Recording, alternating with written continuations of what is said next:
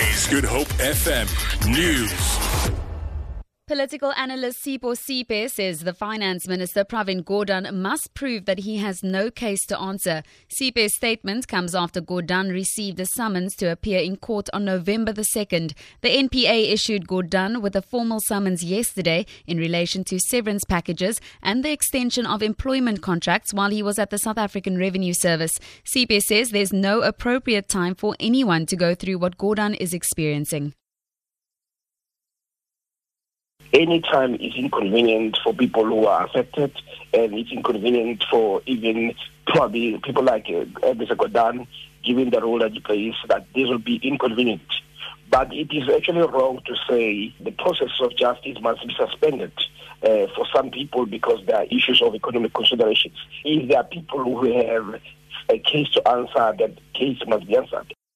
One person has been arrested after the admin building of the Cape Peninsula University of Technology's Bellville campus was set alight overnight. Management says it has opened a case of attempted murder after 2 security guards were also locked inside the burning building. 2 vehicles were damaged in the incident and 3 people have been treated for smoke inhalation.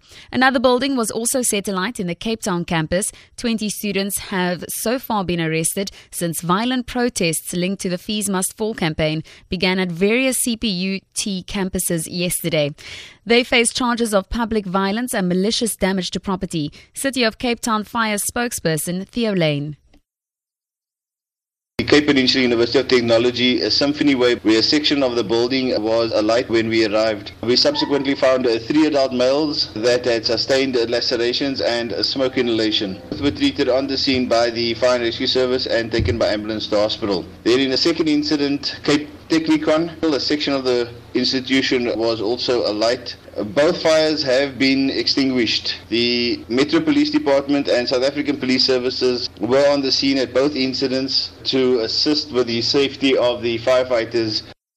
It's quiet at CPUT's Bellville campus at the moment following violent scenes last night. Students threw stones and set a building alight. Glass and debris are scattered everywhere. Police are on the scene. The investigating officer in the case of a medical doctor accused of raping a patient in the Nyanga clinic on the Cape Flats has described the accused as a flight risk. 46-year-old Oluwabusui Babalola is applying for bail in the Wynberg Magistrates Court. Babalola is accused of raping a 26-year-old patient. In an affidavit read by his lawyer in court, Babalola denies the allegations. Investigating officer Adam Capers told the court that Babalola also faces 2 other rape charges from last year. Outside court, ANC Women's League members called for no bail. Spokesperson Nokutula Gojo. We are here because we as the women, we are sick and tired of this situation. The doctors are raping us. We don't trust the doctors anymore now. If you can go to the doctor, I'm going to be scared. I'm going to be afraid of that.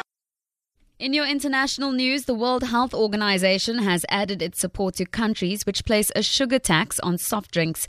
A new report has found that raising prices by 20% or more results in lower consumption and improved nutrition. Several countries, including Mexico and Hungary, have already added tax on sugar products. South Africa is to introduce a tax on sugar-sweetened beverages next year. For Good Hope FM News and Traffic, I'm Tamara Mitrovic.